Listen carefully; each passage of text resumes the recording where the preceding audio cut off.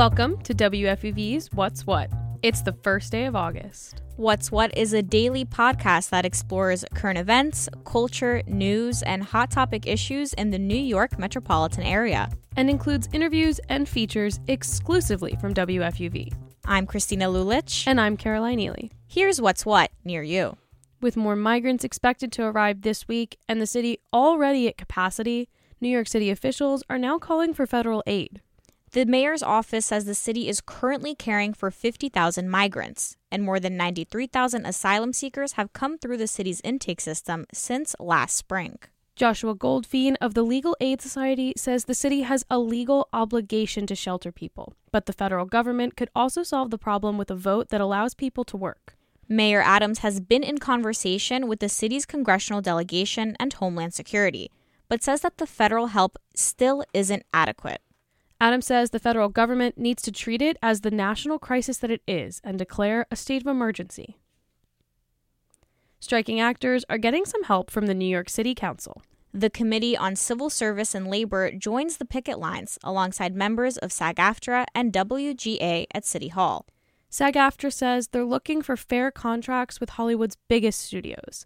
They're calling for increased pay and a restructuring of residuals. Paul Reubens, the voice of Pee Wee Herman, lost a private 6-year battle with cancer this week.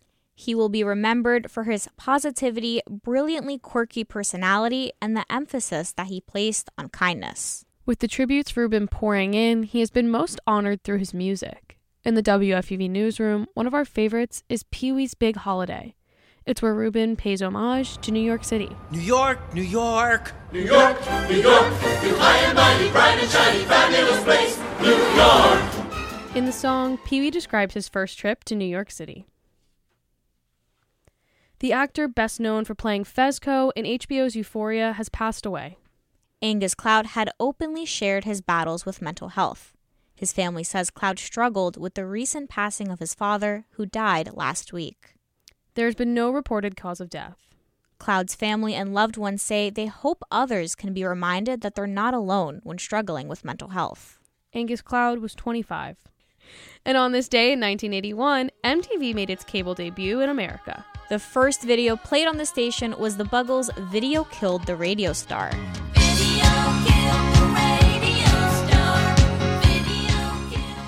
Every Tuesday, the What's What podcast brings you the latest sports headlines with our friends over at WFUV Sports. And this week, we're joined by WFUV's Lou Orlando. Hey, Lou. Hey, guys. Great to be with you.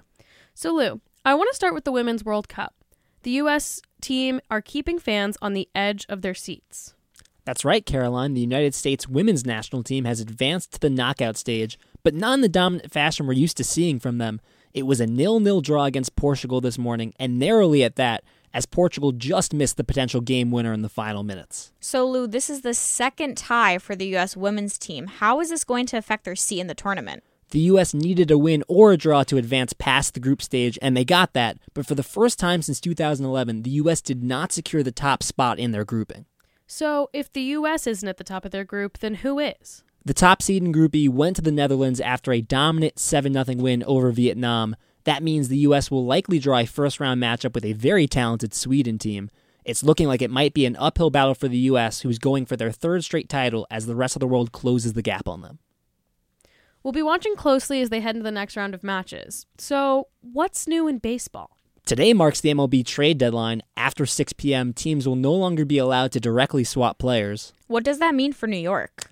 The Mets have been active, but not in the way fans would have expected coming into the season. The Mets are sellers, not buyers. Despite boasting the highest payroll in MLB history, the Mets are still a below 500 team, which means they lose more games than they win. The fire sale began earlier this week with a number of trades, and rumors are swirling around Mets ace Justin Verlander and Tommy Pham, so both could be traded as well before the day is over. Have we heard anything from the Yankees? It's been a pretty quiet deadline for them so far, as they've yet to make any moves. They're in a better position than the Mets, sitting just 3.5 games out of a playoff spot. But despite the return of superstar Aaron Judge this weekend, the Yankees' struggles have continued.